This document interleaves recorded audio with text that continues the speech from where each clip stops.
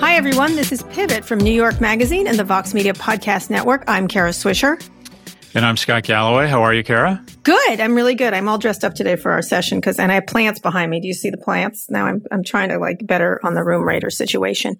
No, I don't care. Yeah, what's going on with that background? It looks like Disney and hell. The Disney.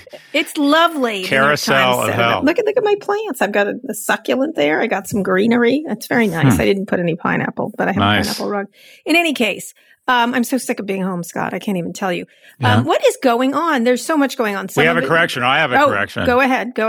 So on last week's show, you correctly identified the CEO of Wondery as Hernan Lopez, which is correct. Yes, I am correct a lot of the time. And then I said, because I had read an excerpt from his very thoughtful book that morning, and his name was on my brain, I said that no, it was Hemant Taneja. Mm-hmm. Hernan Lopez is the CEO of Wondery. Yeah. Hemant Taneja is this really thoughtful and hugely successful venture capitalist, also has a thoughtful book on healthcare called Unhealthcare. Mm-hmm. So I want to apologize to both for getting their names wrong. But there is a silver lining here, and that is what it is. I should just get out right now. Well, go ahead. Here comes the other mistake. So word is that Hernan's deal flow of SaaS-based healthcare companies has skyrocketed, and Hemant has been offered the rights to several serial podcast crime dramas. Oh, my God. See what I did there? No, I do. This is an opportunity for them to reinvent their lives. What is my name? That's what I need to know. Do you know my name at all? Carol Channing.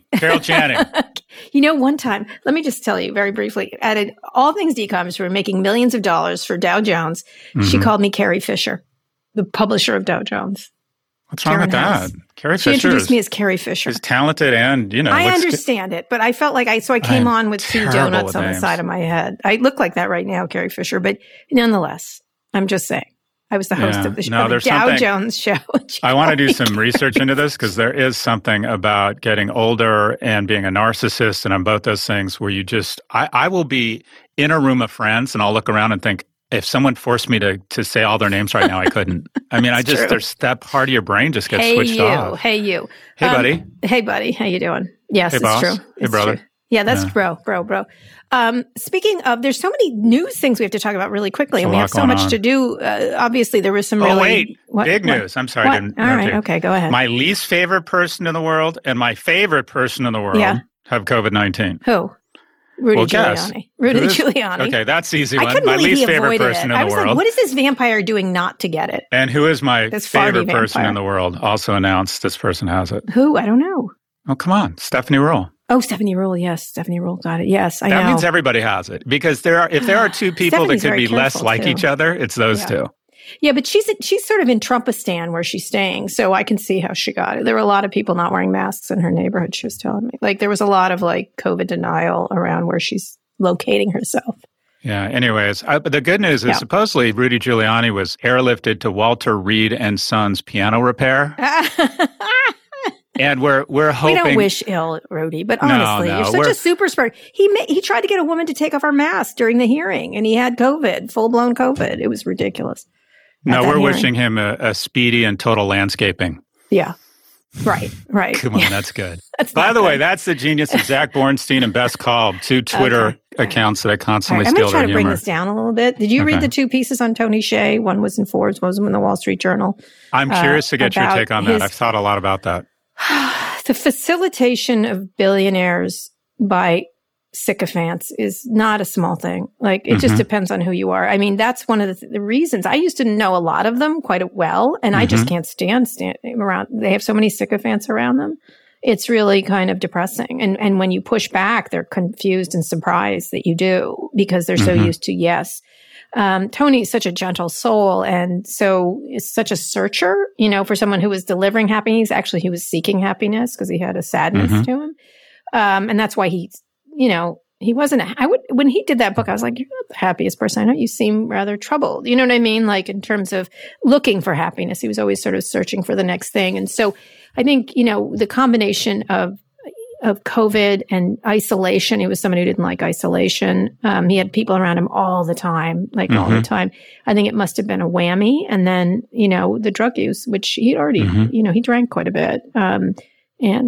And so I think it all added up. And the not being able to reach him, his friends were not able to reach him, was really critical in terms of bringing him down. And it looked like he was with his family in New London. And so I think they were moving him to some sort of facility to get off of all this stuff. And that's when this happened. I think it looks like they were making moves to remove him from Park City where he was, and he paid people to be there. The whole thing. Not a surprise at all, unfortunately, but so sad that he couldn't make it out and get to some recovery place where he could have healed himself. Yeah, I've been thinking a lot about this. I know a lot of men in that sort of cohort, and that is people who are very wealthy and to a certain extent suffer from a bit of a Peter Pan complex, and that is if you recognize success at a very young age, especially as a male, you're able to outsource a lot of the more substantive, meaningful parts of your life. You can have, I'm not saying they're fake friends, but you attract a lot of what feel like meaningful relationships. Men like drugs. Well, I think they're sycophants. You'd have to see them. I think it's probably a continuum. They get paid. Everyone around you is paid. That was the one quote that Jewel had, which is, if everyone around you is getting paid, something is wrong, Yeah, but there's some people. Well, anyways, Jewel, case in point, he did have some very genuine, real friends. You also, I think men with early success can go through an extended stage of arrested adolescence around drugs, sex, experiences, and not feel the temptation or not feel the urge to, at some point, for lack of a better term, settle down and develop more substantive relationships, specifically a family.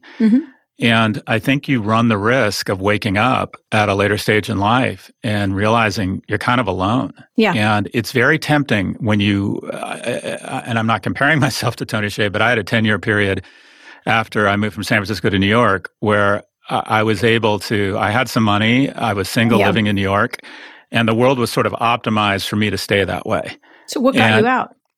I fell in love and had a son. And also when my mom died, I realized that if you don't establish those sort of substantive relationships, you can have, I've been watching The Crown. You can move into Buckingham Palace. You can surround yourself with beauty, but it can still be very depressing. And I think he's a cautionary tale to young and older successful men that you can't outsource everything. And at the end of the day, your ballast for happiness really is deep, meaningful relationships, and specifically family. I have found, and I would not have said this 10 years ago. He had some very significant relationships too, though. I think that that as COVID then got him more and more isolated. He did have a lot of friendships. He was not, like a lot of people, in a lot of ways, when they're surrounded by sycophants, I'm like, good, they're assholes anyway. Like, what the hell? This guy had some significant friendships, and I think he managed that. COVID allowed him to isolate himself and then got taken advantage. I don't blame these people because this is Tony's journey, right? He makes his own decisions. But I do think when people are licking you up and down all day, it has an effect that you have to. Well, let me ask you this, though. Let me ask you this. And I am not a guy that says you have to be married to be happy. Do you think if you had a wife and 3 kids, there might have been other gating factors? I think a lot of his friends moved that way. They had sort of a party-hardy world, and then a lot of them moved on, and he didn't. Well, that's my point. Most of us do move on at some point. I don't know. I don't know if he would have moved on. I think he was one of those seeker-searcher type of personalities with lots of money. And so I'm thinking about writing about it because it is not uncommon. It's just some of them can resist it. But even, and then later some of them then have a midlife crisis because that's classic, right? Like, I know about a dozen. Oh, trust me, I know about those who too. did the baby thing and then with their first wives and now they're on their second wives. Yeah. I should not zip myself out of this situation because that's what I did. But you're not having the mother of all midlife crises. You're having the father of all midlife crises. But I think it was so sad. I'm trying to figure out what to say about it that was unique to him, but there was something about him that was, that's right. Broken a little bit, but not, you know what I mean? I think a lot of very creative people are broken I don't a little see bit. how anyone, if you read like the shit that was going down toward the end, I don't think there's any way you can say there wasn't a piece of him that was very broken. Yeah, but he used it to his advantage before. And then when things got hard, it was the brokenness won out. I mean, seeking and his creativity were related to his seeking and questioning. I think it's much more basic than that. I think every study on happiness all comes down to one thing. The key to happiness, the key to emotional health is deep, meaningful relationships. And my sense is his lifestyle resulted in a series of broad, but not that deep and not that meaningful relationships. Yeah. Restlessness is a disease. I have relatives who are restless. You know what I mean? But it's interesting because I do think the last part of it is when the Silicon Valley is particularly because these people are so wealthy, do let them act wacky when it's just weird. I remember that's just true of rich men in general. Yeah, but I'm not going to say who it was, but someone was very clearly distressed and walking around one of my conferences with his shoes off in a circle. It was crazy. And I was like, that's fucking nuts. Everyone was like, oh, it's just him. I'm like, no, that's nuts. Like what? And then it proceeded to do a bunch of things at the conference that were crazy. And everyone was like, oh, it's just him. I'm like, is it? Because it seems troubling to me. Like I was the only person going, okay, but that seems like he needs some mental health time with a professional. So anyway, it's really hard to control a billionaire is what it is. All right. Last one little thing. President Trump is, speaking of sycophants and suck-ups, he's building a grand finale exit from the White House. Apparently, the plan would be a departure on Marine One and final Air Force One flight to Florida where he'd host a political rally during Joe Biden's inauguration, where he's apparently going to announce his 2024 fund. Just what a friggin' horse's ass this guy is. Like, first of all, don't give him our taxpayer money to do that. Like, drop him off like somewhere before he gets to where he's going so he can hire his own damn plane. Secondly, people are dying and need intervention right now on lots of things that we're not going to get the vaccine until a while. It's just like, I just can't even believe this is what he's spending his friggin' I guess I can. This is just, God.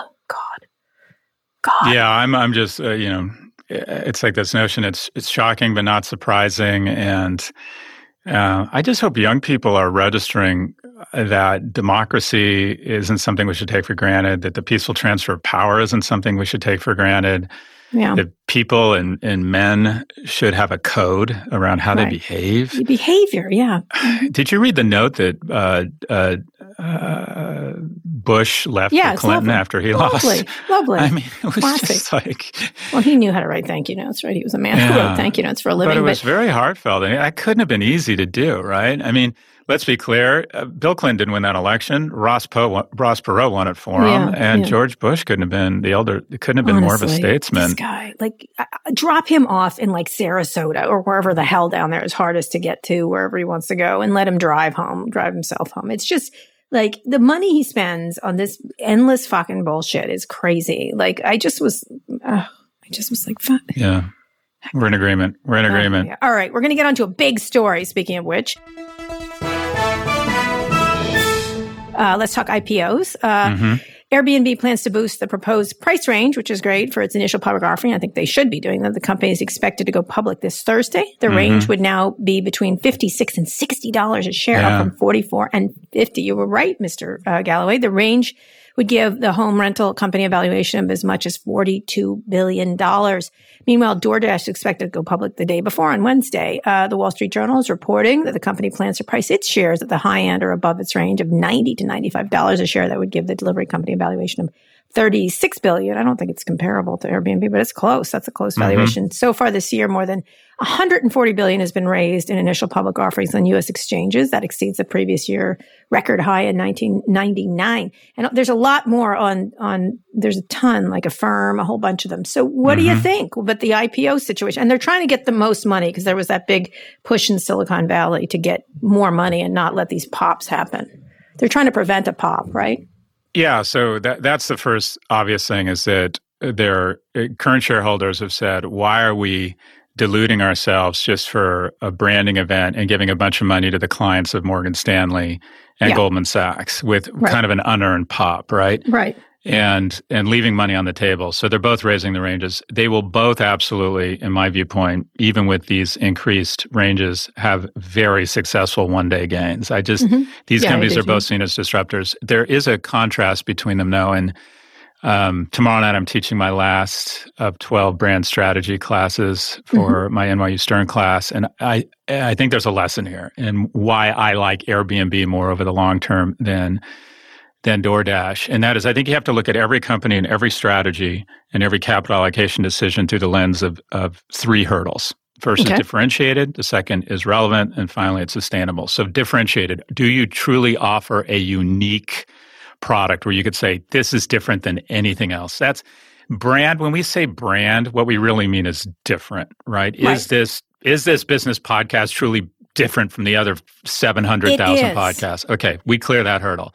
Let's talk about DoorDash. DoorDash, first off, super impressive. It's up 200% on the year. Its losses are its revenues are up, tripled. Its losses have declined dramatically. It is an impressive company. Obviously, food delivery has not only gone through a cyclical sugar high, but you got to think structurally, more restaurants are going to be delivering a lot more food. But is it differentiated? People are used to delivery now as opposed to just New York. New or the consumer big cities. behavior, a lot of wind in its sails. Across the country. But let's look at differentiated for both of them. So DoorDash has Grubhub, and it also has Uber.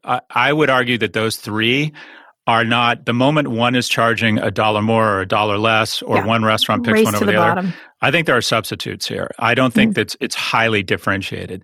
Whereas, in my opinion, Airbnb is the most differentiated travel brand in the history of hospitality already. Yep. And nobody says, everyone says, well, no, Booking.com. No one says, I got a Booking.com. I mean, it's just, it's singular in terms of its user interface, its brand, its penetration. And if you say, well, who competes against Airbnb? A bunch of smart people will go, well, really, it's like, it's like this company or this company. Like, no, it's not. It's singular. So Airbnb wins on differentiation. Relevance. They're both highly relevant, right? They're both food delivery is increasingly relevant. Travel and renting apartments in the share economy is also increasingly relevant. Sustainability, in my view, is really where Airbnb rocks here, and that is they have kind of global supply and global demand. If you and I wanted to start a food delivery company with $50 million, we could do it. We could get the restaurants, we could just subsidize, pay the restaurants, say it's zero commission, and we could get raised enough demand, and we could get drivers, and we could start Karen Scott's, or better yet, Hernan Lopez food delivery. Stay away from those guys. Stay away from names. Anyways, we could start it with $50 million. We could not start an apartment sharing because you need global demand because 95% of the people. So you have, I think, a superior differentiated product with Airbnb, and you have a more sustainable one.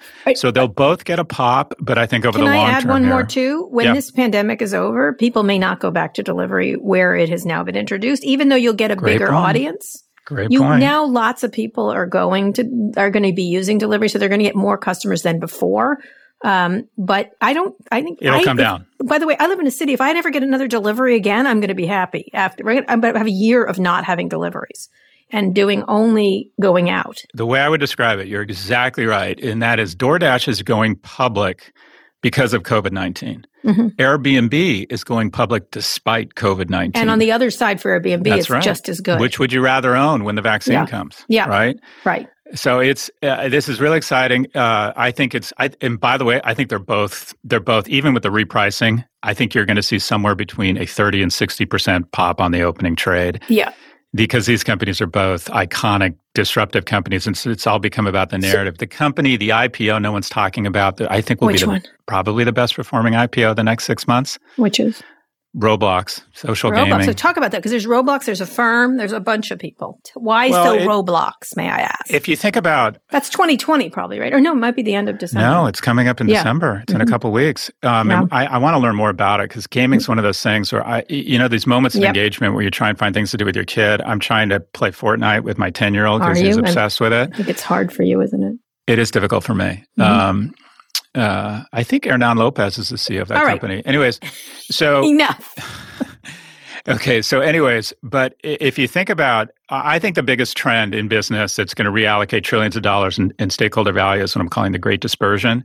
And if you think about content and the creativity economy and the ability to take creativity and disperse it to the end users without the traditional gatekeepers of movie theaters, agents, or platforms or handsets or Sony or game makers, Roblox basically has created a platform that says if you come up with a cute thing called, I think it's called Piggy or something, and it takes off, we'll give you, and it's free and people buy additional items in the game, and we'll give you a percentage of it. And it just strikes me they have created this platform that's gotten to a certain scale. Yeah, platform it strikes me. Compare it to Zynga, which went like, I don't even know what happened. I haven't even talked to that guy. A really good.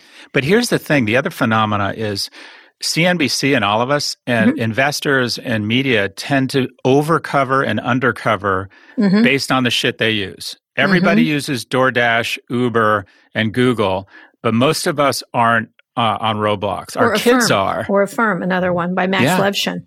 He started PayPal, and this is a different way to do credit. There's one in Europe that's another. I think you want to talk about a monster. Affirm's going to go public on the heels. It's going to draft off of Afterpay, which has a $27 billion market capitalization. Yeah. What's the one in Europe? There's one in Sweden. I visited. Well, this one's an Australian one. It's Nick Molnar, who's a really impressive 30 years old. Jesus Christ, can you get over that kid out of Australia? I had him on my Prop G podcast, but they have a $27 billion market capitalization. And it's the idea of moving from a credit economy to a debit economy, which I didn't understand until Nick explained it to me. But a lot of young people like payments, but they don't want to go on credit and enter into this downward cycle where the partner they're dealing with is actively encouraging them to have more and more debt. Yep. This is, all right, you can pay for it over 4 or 6 payments, but if you don't make those payments, we're shutting it off. You need to pay up. And it's an interesting thought. It's an interesting pivot to a debit economy versus a credit economy, which there's a lot of these companies. I think Affirm, it's interesting because Max did a whole bunch of stuff afterwards. He did a bunch of shitty companies, really. He and I joke about it, but he's done a couple of really interesting ones since PayPal. This is Max Levchin, who's behind Affirm. There's a lot of really promising and interesting companies coming that are actually substantive companies. The one I would worry the most about would be DoorDash, I'd have to say. I have this feeling people are just going to be it'll drop off the face of the earth. Yeah, the sugar high goes away. And at any point, if you're on the demand side or the supply side, is there any real moats? If you're a restaurant or if you're a consumer, you want to get rid of that right away. Are the switching costs really that great for you? Yeah, you can go to any of them and you'll strike the best deal. Anyway. The other thing is, and I just can't. I do think DoorDash is part of the menace economy, where its business model is largely driven by the exploitation and arbitrage of human capital that are trying to circumvent minimum wage laws. Is that your next book, The Menace Economy? No, I'm glad you asked. My next book is going to be called The Algebra of Wealth, Strategies for Economic and Personal Security. Why don't you do another math thing? It was the Algebra of Happiness. Why don't you make it the calculus of... The geometry?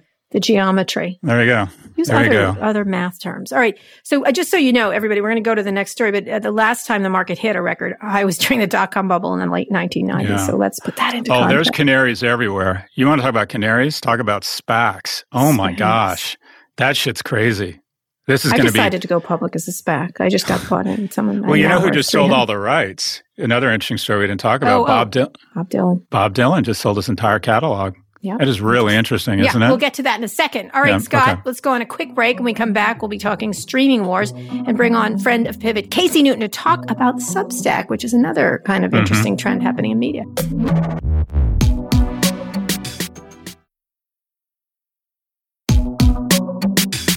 Scott, we're back. Let's talk about streaming war updates. We predicted this. Reports that Gizmodo is saying that Warner Media is discussing launching CNN streaming service. We also talked about CNN being sold, of course, launching in 2021. Warner Media's other big streaming platform also throwing down the gauntlet. HBO Max will be home to Warner Brothers' most popular movies on day one, at least extends through 2021, including major releases Dune, The Matrix 4, The Suicide Squad, Space Jam: A New Legacy. It's also making new stuff, like a new pre-Dragon episode for Game of Thrones and a new Gossip Girl reboot. So I wrote about that this week. I think a lot of people in Hollywood were pissed at me, apparently. Why's that? Why were they pissed? Because I'm wrong. The movie theaters are going to be great. Just like you wish.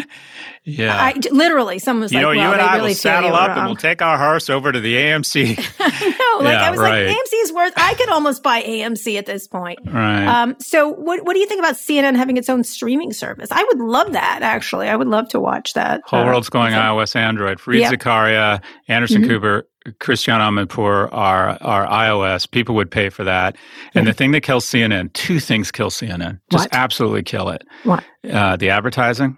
Opioid-induced constipation, restless leg syndrome, and 2, the clock. And that is they feel like they've got to have... Have you watched Moonpod? Well, they feel like they have to have 12 hours of content. And the reality is they have 3 to 4 hours of amazing content. And if they move to subscription, they hold on. They keep the CNN for the masses for a while. Yeah. They monetize. They soak that. They soak that thing. But slowly but surely, they put their best content behind a wall. And ultimately, the transition is such a good one here. You get rid of the ad salespeople. I hate to say that. You get rid of all the shitty advertising. And the reality is CNN at 3 to 4 hours a day of content on demand is amazing. Yeah, if I just had Brian Williams, I have to slog through a whole bunch. There's a lot of it. There's too much. It's not CNN. The future of CNN isn't about what it is. It's about what it is not. They need to seriously pare down.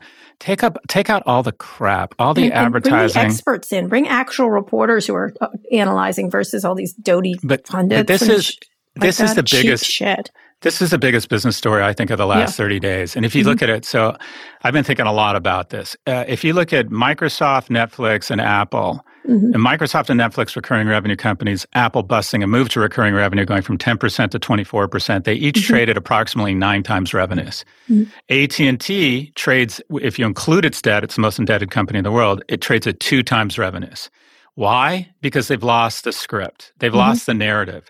Stocks are now a component more largely or more strongly a function of their narrative versus the actual numbers. And the narrative around AT&T is one thing.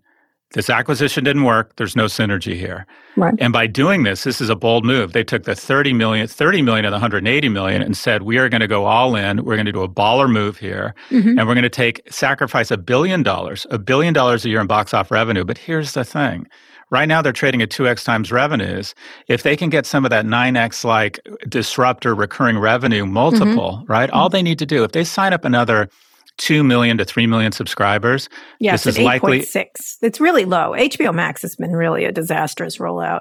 And I think it's because they haven't gone for it. Like, I know it sounds crazy. 100%. They haven't crossed the Rubicon. And that is, but if they, and they will get this, I'm all of a sudden saying, and I love HBO. I'm like, do we have HBO Max? My kids are saying, do we have HBO Max? Yeah, so do mine. Wonder Woman 1984 is coming out on Christmas Day. Yeah. This is a great move. It's almost a no-lose move. By the way, it's gotten great reviews from previous people. It's supposed to be amazing. It's supposed to be amazing. People who've seen it are like gushing over it. Yeah, it's supposed to be amazing. You know, I think it's really true. I just was thinking I paid this weekend, there's a new lesbian movie out. You should see it with Kate Winslet and Saoirse Ronan. I saw it on Cinemax. Oh, wait, that was something else. Never mind. No, it's called Ammonite. Never mind. And it's wonderful. What's it called? And then Ammonite. Watch it. It's about a bunch of lesbians wandering by the ocean in Britain, picking up fossils and making out quite a lot, I have to say. You'll like it. It was $19 and I paid for it. I had 2 people in my house who were watching it. What did you buy it through? What charges you $19 to watch? It was like the Mulan thing. Like eventually it'll be free. I just wanted to see it.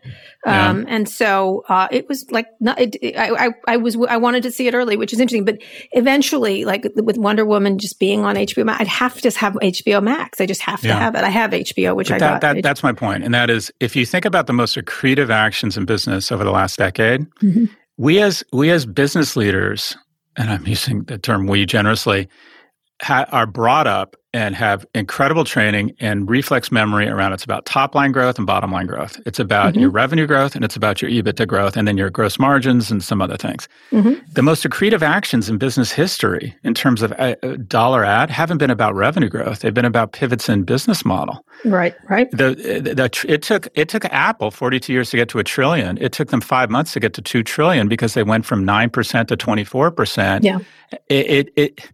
Netflix has a $225 billion revenue market cap. Let me go ahead. Yes, I get your point. But here's what's interesting, though, is so Disney does The Mandalorian, which is a thing that's their current. They take their Star Wars franchise and add to it. HBO is going to do a dragons thing, a prequel or whatever about the dragons. Can't wait for that. Game of Thrones. I know, I can wait. And then they're going to do a spinoff of Gossip Girl. Now, over at Netflix, they're way ahead already. They're already on to the next thing, which is making this amazing content like Queen's Gambit or The Tiger Person or whatever it is. And now their new thing that is like a Gossip Girl is called Bridgerton by Shonda Rhimes. Obviously, dragged Shonda Rhimes over and offered her a ton of money and freedom. And so she's making this thing that looks fantastic. It has Julie Andrews in it. It is Gossip Girl, but it's more. It's like new stuff. And so I'm wondering if these guys can get into new stuff and not just like, I don't mind them doing this stuff, but it seems like They've got to, are they creative enough the way Netflix seems way ahead of them around the track 3 or 4 times. Industry is really interesting. The Outsider, the Stephen King. I mean, HBO is still, still has the original DNA of being, in my opinion, the greatest collision of creativity and media in history. I'm very, I have a lot of respect for HBO. Netflix is doing a lot. Like 100%. Something has happened at Netflix. There's going to be more than one player. But from AT&T's perspective, from a shareholder perspective, this is a no-lose situation, because if it works and they can manage, everyone says, okay, they're losing $1 billion in revenue. That type of revenue is valued at 2 times revenues. That adds $2 billion in stakeholder value. Yeah. If all of a sudden, here is full stop what John Stankey should say in every earnings call. Hi, my name is John Stankey. I'm CEO of the largest subscription company in the world. Full stop.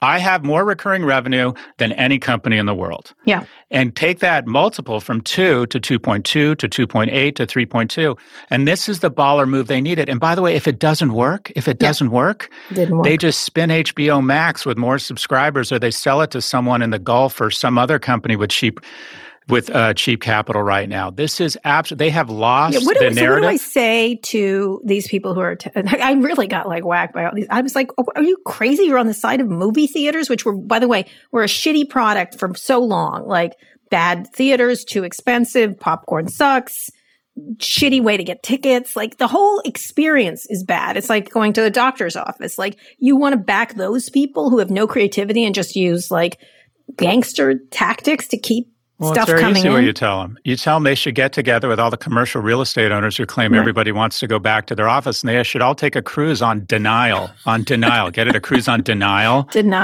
It's entrenched incumbents who make their living through the ecosystem of the media industrial complex are finding reasons why this is a bad idea. No, it's not. It's a baller fucking move. They have to renegotiate all their deals with stars because it was a lot based on box office, right? Like everything has to be redone. Right. That's what someone told me. I'm like, so your point being, everyone had to stop using phone booths and desk phones. Like, I don't care. Like, I don't care. Yeah, and there are real risks to this. The agencies, which are incredibly strong at managing human capital, are trying to figure out, do we have incentives around this now? Right. Steven Spielberg might not want to do this. So there are definite downsides and risks. In the short term, you're going to lose EBITDA.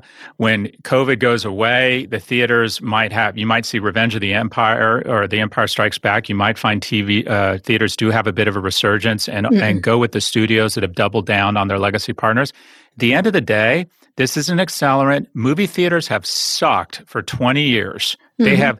Think about the innovation that's taken place in your living room versus the theater. I said, what's the innovation? They're like seats. I'm like, you're kidding me. I was like, layback seats. THX, 1988. That was the last big innovation. And then they were like, oh, poor people can't go to Draft can't House have home or theaters. iPic. No, can't go to home. Can't get big. I was like, screens cost have declined drastically in price, and those chairs are really inexpensive. You can wallpaper your house in TVs for less than it costs in paneling right now. And then movie tickets have gone up like amazingly. Like, what are you talking about? You think movie tickets? Anyway, so it was really, and also the popcorn sucks. So last question. This is the biggest move.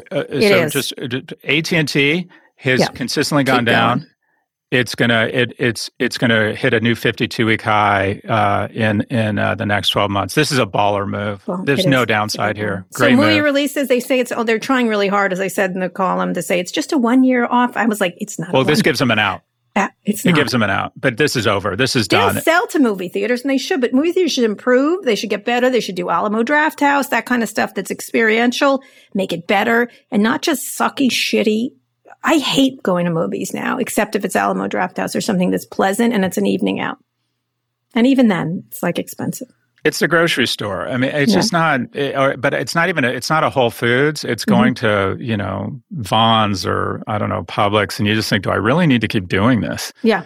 That's probably the wrong analogy. But this is a fundamental change. And AT&T, kudos to them this was a baller move. This was exactly what Jason, I'm trying to get Jason Kilar. I'm interviewing him soon today. And I'm going to try to get him to say, did you call the code red? Because he'll be like, oh, movie theater. They're trying really nicely to be nice to movie theaters, but I want him to say, yes, I called the code red. Remember, that's from A Few Good Men. Jack Nicholson yelling at Tom Cruise. You are ready for the truth, or you can't handle the truth. You can't handle the truth. Did you call the code red? You're damn sure I called the code. I want him to do that. That's what I'm going for. He called the code red. Anyway, we are fascinating people today, I have to say. But let's bring on an even more fascinating person, our friend of Pivot today, Casey Newton. Good hair.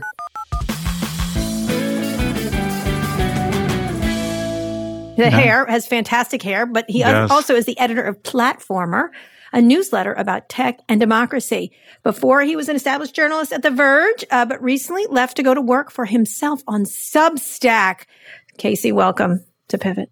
Hello to the big dog and the jungle cat. It's lovely to see you. Lovely to see you. So there you are in that lovely rental that you have there in San Francisco. That's you probably have a My great landlord is a real bear, but the place is nice. All right, here's the deal. You've been working at home for the COVID in a lovely place, I might add. But why did you do this? Explain Substack there's so many journalists doing it now. It's crazy. And it reminds me of what I did 10 years ago in that very cottage you're in, which is I did my business out of that cottage. But go ahead. Yeah, I mean, wait, were you guys married? What the fuck is going on here? He lives in my cottage, and that's where I started All Things D. He lives in your cottage? He does in San Francisco, yes. Oh. He rents it from me. I started All Things D in that cottage. That's so uncomfortable. That's Start. literally the worst episode of Big Brother ever imagined. It would be a very fun episode. Scott, let him talk. I'm sorry. Go ahead, Casey. What is Substack? What is Substack? Let's start there. Explain for the people. Substack is a platform that lets readers support journalism directly. That's how I think about it. You know, look, we know that a giant subscription-based newsroom like the New York Times or the Washington Post can work. We know that a big scaled-up digital network like Vox can work. But at the same time, we've lost 10,000 plus journalism jobs in America alone this year. We need to find another path forward. And something that we're seeing across the internet is people are now willing to fund their favorite creators directly. You see it on YouTube. You see it on Twitch. You see it on OnlyFans. All I'm doing is trying to take that model, apply it to journalism. We're seeing it on Patreon. Patreon was a real pioneer in that space. Cameo is doing great. So this is the journalism equivalent of that. I love writing about the tech industry and democracy. I want to do it forever. Substack is letting me create a more sustainable future. So explain the technicality of what you're doing. So here you are being a journalist, you're writing for The Verge, you got paid a salary, and then you wrote a whole bunch of stories, some of which were fantastic. The content moderator story was really, it just like blew up that whole issue. Some of it was fantastic. Anyway, some of it. Great journalists here. This is what everybody did. You like worked your way up to get here from Arizona, wherever the hell you started. Yeah. So talk about what it took to do that and then explain the technicalities of it. I mean, I could describe it a lot of different ways, but one way to think about it is just Twitter happened, right? And so it used to be if one of my favorite journalists left a publication, it was like they died because I would visit that publication's homepage every day. And then, once the critic or whoever I read left, I just stopped reading them. Nowadays, I get my news from Twitter. And so if I go to a new publication, you're still following me. The link just goes to a different place. And so over 10 years, I built up 100,000 Twitter followers. And if I have news to break, people click the link. They don't care where I work. They just want the news. So I was able to have a portable audience. And because my audience is portable now, it just gives me a lot more freedom and flexibility than journalists have ever had before. So what do you walk through the economics? Yeah. So what do you charge? How do people pay? How much does Substack get? Yeah. So the economics of it are super interesting. The way that it works is Substack takes a 10% cut in order to, fund the content management system. The way that my business works is I write 4 newsletters a week. One of those is free to whoever wants to subscribe. You go to platformer.news, you can get it for free. But if you want the other 3 updates that I'm sending throughout the week, you pay me either $10 a month or $100 a year. And, that is a lot of money to some people, but many of my customers can't expense it. I've had corporations buy group subscriptions for their teams. And, a question that I often get is like, well, what about subscription fatigue? Are people fatigued? And if you're Quibi and you spend $1 billion on content and you need 20 million people to make your money back, then yeah, subscription fatigue is real because it's hard to compete with Netflix and Hulu. But if you're me and all I have to do is pay the rent in Kara Swisher's cottage, if I can find 3,000 people to pay me $100 a year, I have one of the best jobs in journalism. Right. So the economics for the individual creator are actually amazing. Yeah, if they create really good content. I mean, like Ben Thompson did this for a while. while. There's a whole bunch of people who've done this. And in a lot of ways, we went to WordPress. I remember deciding between Journal, whatever, Live Journal, or WordPress was the way we did it. And we, of course, had an advertising business when we should have had a subscription business, but people weren't ready to do it. And Jessica Lessin did it with the information. Yeah. So what is it like? Were you scared? What was the... Oh, completely. I mean, I love my job at The Verge. I work with some of my best friends. I got paid a great salary. And so there was no pressing reason to do it. But, then the pandemic happened. I was waking up every day in this cottage and writing a newsletter. I knew that if I went independent, my day-to-day would look the same. Some aspects of the job would be harder. But all of a sudden, as an individual, I had an uncapped upside, right? Like I was at a point, at Vox where like if I wanted a raise, I was going to have to go do something crazy, amazing to ever get a raise again of any significance. But by going to Substack, all of a sudden, off. That's how I feel. No, that's how I feel. That is no diss to Jay Bingham. Like everyone at Vox is always Who do I have amazing. to blow around here to get healthcare? Who do I have to blow? Seriously. At the end of the day, like there is just a cap. I am not above that, Casey. I am not above that. I know. Just so you know. I've read the reviews of this podcast. Plus, he's cheap too. He'd do it for very little. But look, I mean, set aside any individual media company. There's just always going to be a limit on how much they're going to want to pay you, right? Like, who is worth $300,000 to a media company? Very, very few people. But if $3,000 will pay me $100, then I'm worth $300K. So I just thought, can I make a bet on myself that over like a 10-year period, I could attract 3,000 subscribers? And 2 months into it, I'm already well on my way. So this model can't work for everybody, but I do think it can be an alternative and a complement to existing systems. What do you do about things like that companies provide? Were they helpful, like healthcare, libel insurance, things like that? Yeah. So great question. And those are two places where Substack is helping out. And this is why, to me, they're worth the 10% that I'm paying them. On the healthcare front, they helped me figure that out. They work with another company, which is called Savvy, and when I started on Substack, they set me up with Savvy. I filled out some forms online. Substack is also giving me a small healthcare subsidy, at least for the first year. But like I have healthcare now, that part of my life is taken care of. It really hasn't been a big deal. On the legal front, they have a legal defender program. And what they've said is that if I get sued by a litigious billionaire, they will step in and protect me up to $1 million. Now, candidly, that is more of a gentleman's agreement than a signed in stone type of deal. But, it's in Substack's interest not to let their writers get sued into oblivion. So those are, two of the main reasons why people have been afraid to go independent in the past, and Substack is trying to make that easier. All right. So let me ask you a question. So why do you think so many are doing it? Now, there are, speaking of fatigue, Eric Newcomer did. This is just in tech. There's every 5 minutes, seems like someone starts a Substack. And a lot of them are not. Eric, you should use his too. It focuses on venture capital. He's amazing. Yeah. He was an amazing reporter on venture capital, and I would pay for him. But what happens when when it gets so many of them? And then the ones on Substack are all conservative, or the top ones, right? Don't they? Have you broken the top 10 yet? No, I'm not in the top 10 yet. So it'd be great if your readers subscribe again at platformer.news. But look, your question is fair. I don't think that everyone is going to succeed here. The way that a lot of these platformers work is that the top creators wind up soaking up like 80% of the profits. Right. And, for everybody else, it's just kind of a little bonus revenue.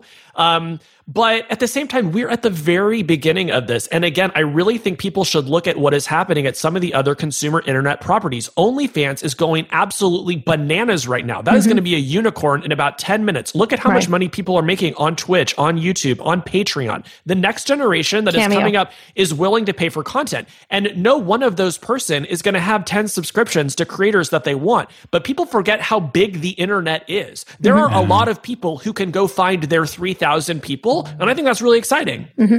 Scott, he's so passionate now. Casey's so passionate. I love it. He's really like, I have awesome. a job. It really is. Do you feel better?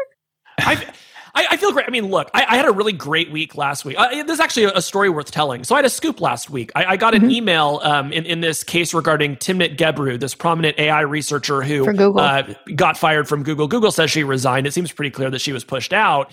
And I happened to get the email that she had sent to this internal listserv before anyone else. The post on my own little tiny Substack now has over 350,000 page views, and 50 people signed up and become paid subscribers overnight just because they wanted to see what I was going to have to say about it in my edition. So the scoop I sent out to everyone for free. The analysis was something that people had to pay for, and they did. Think about being a journalist, Kara. How amazing would it be if every time you had a scoop, you got a $5,000 raise? Like, that's the world that I'm living in now. So it's a pretty exciting time to be a journalist. Yeah, it's like podcasting, Scott. Yeah.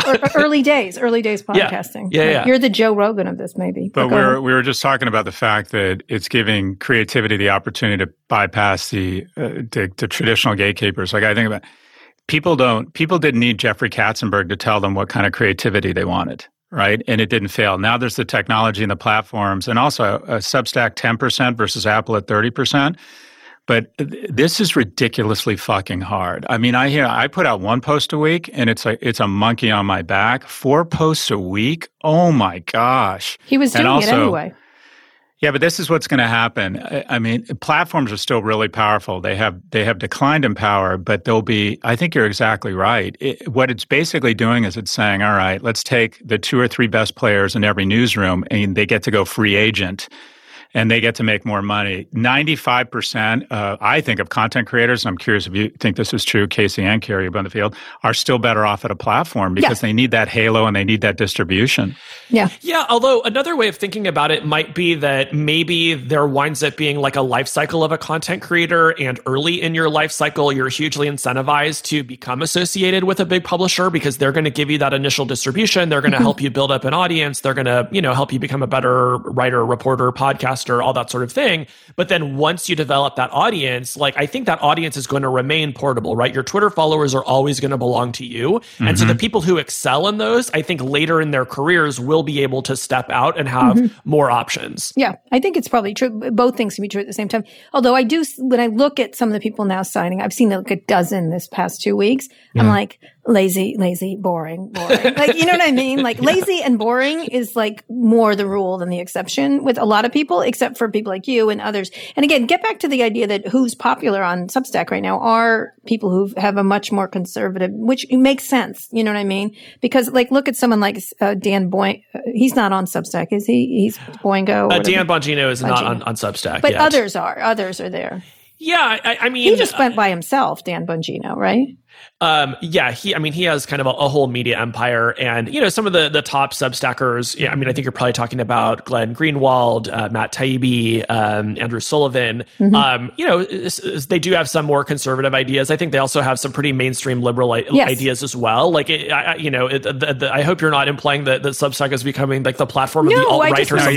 But you know what it is? It's simple. I see why it would work. The contrarians, I guess I'll call them. Exactly. The gatekeepers, whether it's Time Warner or whether it's Spotify or whether it's name the biggest media companies in the world, are largely populated. The decision makers are populated by wealthy, urban, college-educated people who skew liberal. And the reality is there was a huge white space around people wanting conservative content and this direct-to-consumer. It's happened in podcasting. The reality, I mean, we hate to admit this, but there is an enormous liberal bias, and you can't ignore the fact that the market is soaking up conservative content because it's not finding it to the traditional distribution channels filled by people who went to McGill or Northwestern School of Journalism and now live in New York. They're like, no, I want different types of content. I do think in areas like Casey's, specific areas, it's very helpful. So how do you say, look, compete with The Information, which does a broad brush on lots of things? And Jessica Lessin pioneered the subscription part of it. Yeah. Everyone sort of made fun of her for a while, and she's built a very big newsroom. That you're just one guy. Do you see adding more? You have to go specific, right? Yeah. Don't you have to go really niche? That's exactly it. Like, I love The Information. I think they've done incredible work. They break a lot of news about the beat that I cover, but they do that once a week, once every 2 weeks, right? If you want to know what happened today and you work at Facebook or Google or Twitter or Snap, you want one place where you can go and be confident that you know everything you need to sound smart when your CEO asks you what's going on the next day, right? So the opportunity is to go niche, and it's to provide utility. Like, something that I get a little bit frustrated about is when you see who's at the top of this leaderboard. It often is people who are not doing a lot of original reporting, who are not really providing a lot of service to their readers. It's just, it's punditry, and I do my share of that as well. But I think the opportunity here is actually to reinvent trade publications and create very small, not newsrooms, but maybe Scooby gangs of 5 or 6 people who are all bringing in their own subscription revenue, but sharing some costs on the back end. And they can go really deep, really niche-y and create a lot of value for wasn't the Axios industries. kind of that, except an advertising base? I mean, it's interesting because there's all these different cuts at this stuff. And one of the things that I worry about, not just you, but everyone else, is like, you get sick, that's that, right? Yeah, I mean, sure, there are definitely some risks here. If I were, incapacitated for months at a time, that would be really difficult. You could definitely imagine ways that this thing could go badly, but I am really inspired by people like Ben Thompson, who's been doing this for something like 7 years and, has created an incredible business. He gives value. He doesn't pundit. He has insightful thoughts. I don't know if he does reporting. I got to be honest. I'm a little bit worried. In that cottage, I see a lot of candles and a lot of whippets. Too soon. Too soon. Very too soon. Don't. Too soon. Nice man. Don't. There's too soon. People. No, too soon. Okay. In any case, so he's an innovator. Let's treat him differently. Anyways, go ahead. Scott, we can make fun of Princess Diana, but don't make fun of an innovator. You already made a mistake last week. He sold shoes over the internet. That means he's our Jesus Christ. He's our Jesus Christ. Oh my God. We just apologized at the beginning of this for a mistake. You're going to be doing an apology. Another correction coming our way. Another apology. You know what? Just knock it out of the park. Yeah, sorry. Knock them out of the park. Casey, let me ask you. So what advice, I have one more question, and Scott will have one ridiculous question after me, but what advice do you have for someone starting a Substack? And also be honest with people who want to do it. It's like everyone suddenly when everyone started doing podcasts, same thing. And they all failed. All the ones I knew were going to failed. And I was like, lazy, boring. Don't understand it's a marathon. I mean, what I would say to people is it is hard to get people to pay you for your opinion about anything. And so if your vision for your business starts with people paying you for your opinion, I would think differently about it. You have to be providing original reporting, analysis, insight, make charts, do math for people. There has to be service or utility if you want to make it work over the long term, in my opinion. And it is hard. But journalists, we shouldn't shy away from hard things. There are really good businesses to be built here, and journalists are so pessimistic because they've spent 20 years getting kicked in the face. They think everything is always going to fail and nothing is going to work. And it's time for some people to try some new stuff. Who do you sound like? Perhaps your landlord? How many lectures do we have in the kitchen about this? There's a lot of entrepreneurialism in the bones of this cottage, and it has infected me by osmosis. We've had so many discussions about this. You took a while for you to do this, but I think you have a unique. You guys literally should just get married. Listen, we are married. He's my butler. We are. So Casey, last question. Well, Scott. It's not. Tell me if you think this is going to happen. This is what I think is going to happen. I think there's going to be Substacks, and that is, I think you and Ben Thompson and Sam Harris are going to decide that we can. It'll be easy. $10 for your stuff, really niche. $10 for a collection of thoughtful tech reporters, no brainer. And you'll start to see almost like a hybrid between. And what you're saying really resonates. The reason why I was thinking about why is the New York Times, in my view, the New York Times is the most bulletproof media company in the world. Facebook and Google could get disrupted through technology. New York Times, 2/3 of its revenue subscription. And not only that, whenever I do anything on the New York Times, a different person calls me and fact checks everything. And I'm like, that shit is hard and expensive. And what you're doing, actual reporting and rigorous reporting, that whole journalism thing, is actually hard and over the long term pays off. But do you think that over time you end up substacking, connecting with 3 or 4 other people? Yes. So I think the long-term future, again, it's not newsrooms, it's Scooby gangs. 5 or 6 people in a mystery van traveling the country doing journalism. Is that what you called it? Yeah. Is that an actual term? Who are you? This is my thing. You're That's Shaggy. Hilarious. Scooby-Dooby-Doo, where are you? We got some work to do now. Clearly. I'm Shaggy. Yeah, I'm tall and I'm Velma. laconic. You're a total Daphne, Kara. Don't sell no yourself shit. short. Daphne. No Daphne's shit. stupid. No, I'm Velma. But here's the question though, Scott, and I'm sure you probably have some great Scott thoughts is on Daphne. this. It's like, but how do the economics work out though, right? If you have one creator who's making $300K a year in subscriptions and they want to bring someone in who's maybe just getting started, how do you make it pencil out? How do you set it up so that over time, everyone benefits more than they would otherwise? And so I think the kind of design of those bundles is a great opportunity for someone to solve and tell me how to do it. I have another question. And this John Mattel tried to do that, if you remember, 100 years ago. this kind of brings home my two favorite things and why people come here too. One, it's an insightful question, and two, it's very narcissistic because it's about me. So I have 250,000 subscribers to my No Mercy, No Malice blog on Friday. If I put it behind Substack, give me the conversion. Give me your best estimate of what it would convert to. $10 a month, I have 250,000, and if all of a sudden on next Friday I said, sorry, I've gone Substack and joined my friend Casey, would that convert to 1,000, 5,000, 100? What does it convert to? You could expect anywhere between like 3 and 7% conversion, I'm guessing. Substack likes... Yeah. Let me do the math. I'm sorry, Kara. I'm leaving you. I'm leaving you. Is there any room in that cottage, you sexy beast? You need me, Scott. We're the Substack couple. We're Substacking in Kara's cottage. To your kerosene, my friend. Wait, I'm sorry. You said 3 to 7,000. You said 3 to 7%. I think is probably what you could expect. I mean, once a week is a pretty low frequency. But you're lazy, is what he's telling you. But here's the 100%. thing: you have a podcast and you're selling your personality. There are many thousands of people who feel like they have a close personal relationship with you, even though you've never met them. And you can absolutely turn that into a subscription that will pay a lot of bills for you. So that is real. Let's go. Scott, Kara Swisher and Scott Galloway's new agent, Casey Newton. Seriously. Jim Bankoff's going to fucking kill us. Literally. Like, what the fuck are we doing here? On his show. I came here to end Pivot, so hopefully I've succeeded. All right. Kara and I would like to announce that this is our final series finale. Thank you very much for tuning in. No, if we go out, we're going out big. By the way, that's not going to be a cottage. It's going to be a fat fucking crib after we go Substack. That's right. All right, Casey, how can people get to you? But let me ask you what is the scary part for you? What made you do it? Because you and I have literally, we've sat in my kitchen, which is right across from the cottage, and I've encouraged you to be entrepreneurial. What was the thing that moved it besides my incredible mentorship? The scary part was stepping away from the machinery of a giant media company that existed just to promote me and solve all of my healthcare and whatever other administrative issues, right? Yeah. Taking a big leap and then just hoping that some strangers are going to pay me money, right? That's journalists are just not trained to believe that is going to work. And you see in the commentary about Substack, most people say that this is never going to work, right? Like people are very negative about it. So all of that was scary. What pushed me to do it was the danged pandemic. Right? I am living like a retiree.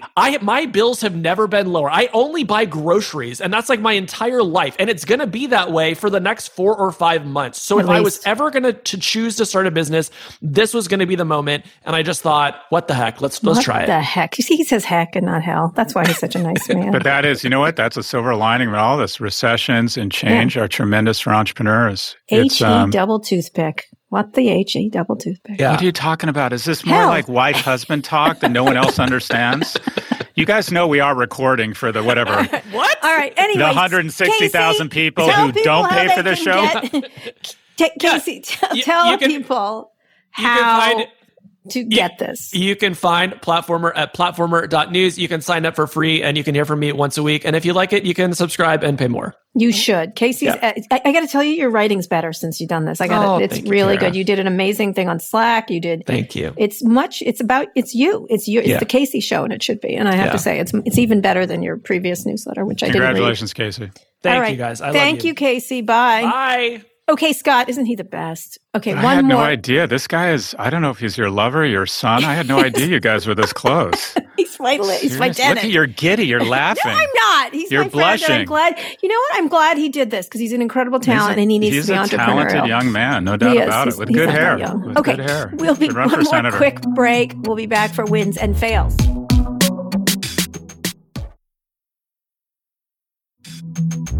Okay, Scott, wins and fails. What? Give me some. Do you have any? Oh, just Rudy Giuliani being a super spreader. I feel bad he's sick, but honestly, he was like jetted to the best healthcare at Georgetown. Shut down the Arizona legislature. He shut down the Arizona legislature. He told people to take off their masks in Michigan. This guy, what the fuck is going on here? Like, I'm not celebrating him. I hope he gets better and I hope he doesn't die of this. But honestly, the kind of bad juju he puts out there to people is just incredibly irresponsible. He's literally like Typhoid Mary of this whole thing. And I just think it's just gross. All right. That's my fail. My win, there's so many wins. I'm trying to think. Cobra Kai on Netflix. It's not adorable. Cobra Kai. Yes, it's so good. It's so cheesy. And it's so Ralph predictable. Macchio, You're like, you get other, angry and you can't help but watch the next one. You're like, maybe they shouldn't be friends. They just keep becoming friends to upset each other. Anyway. Yes, exactly. The whole thing really is great. Cute. It's cheap, but and everything is telegraphed. There's nothing that you don't know is coming. Like Amanda, who's got a higher taste than I like a lot of this stuff. We sucked up 6 episodes like that. And at one point she's like, kick the boba. I know you're going to kick the boba. And he kicked the boba, of course. But it was like, anyway. That really really pulls on my heartstrings. I was raised by a single mother in Encino, and there's so many, like Reseda Boulevard. Oh, Reseda. You were? You are the Karate Kid without the karate. I was the kid with the good hair, except not nearly as handsome. Anyways, or talented athletically. But other than that, it's the story of me. So my win is when you go to subscription revenue, you have to cross a valley of death, and it requires leadership, and it requires a dramatic commitment to going all in on something. And AT&T has done that. So my win is the baller move of saying to shareholders, all right, this is the future. We're going all in. And there's so many reasons not to. So John Stankey and Jason Kilar, is that how you say his name? Kilar. Kilar, excuse me. Lopez, is that right? Lopez. Oh my God. Anyways, AT&T is my win. My loss is CNBC. So Joe Kiernan gets into it with Andrew Ross Sorkin, who, by the way, I think will be senator from New York someday, gets into it and says, you overreacted. When we have 50,000 deaths, Joe Kiernan is accusing Andrew Ross Sorkin of overreacting to COVID-19. And here we are, 270,000. Hey, Joe, still think we were overreacting? Anyways. Yeah. And then Rick Santelli comes on and says, I'm not a doctor, but I'm not going to tell people that, talking about going into retailers, and they have determined, the scientists, that retailers don't have the same density, they have better air circulation than restaurants. And we found out there's some crazy research that says that perhaps up to 80% of infections are going through full-service cafes, restaurants, hotels, gyms, and what was the 5th one? And was it restaurants? Anyways, churches, probably churches. I'm sorry, places of worship. Thank you for the win. Because you spend time in there. It's the amount of time. But here's the scary thing: it's not that Joe Kiernan and Rick Santelli don't get it. That's dangerous. What's scary here is clearly the fact that this has happened twice means that CNBC has decided that okay, Fox isn't killing enough people, but more importantly. Our viewership is these old white male Republicans who want to hear us get angry about their rights. This is an institutional, enterprise-wide decision on the part of CNBC. It is irresponsible, it is reckless, and will result in death and disability. Fucking shame on you, CNBC. This shit doesn't happen by accident twice. This doesn't happen twice. And it's also Sorkin. Thank you, Sorkin, actually. I think he did a good job pushing back. I think Andrew was more dignified and more patient in that exchange, but I can't help but understand. I can't help but believe if this happens once, if they didn't send out a memo after that Kiernan bullshit saying, FYI, we're here to talk about stocks. We probably shouldn't be pretending that we're epidemiologists, especially a bunch of white guys in their 70s who are Trumpers.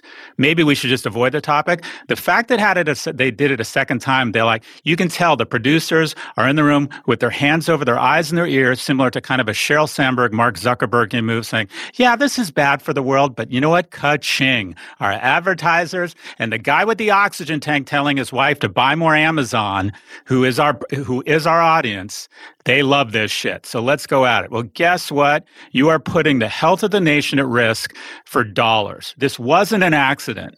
The first time, that was Aaron Joe Kernan. The second time, CNBC, you are doing this on purpose. Stop it. Just stop it. Stop it. I'd agree with you. It was gross. It was gross.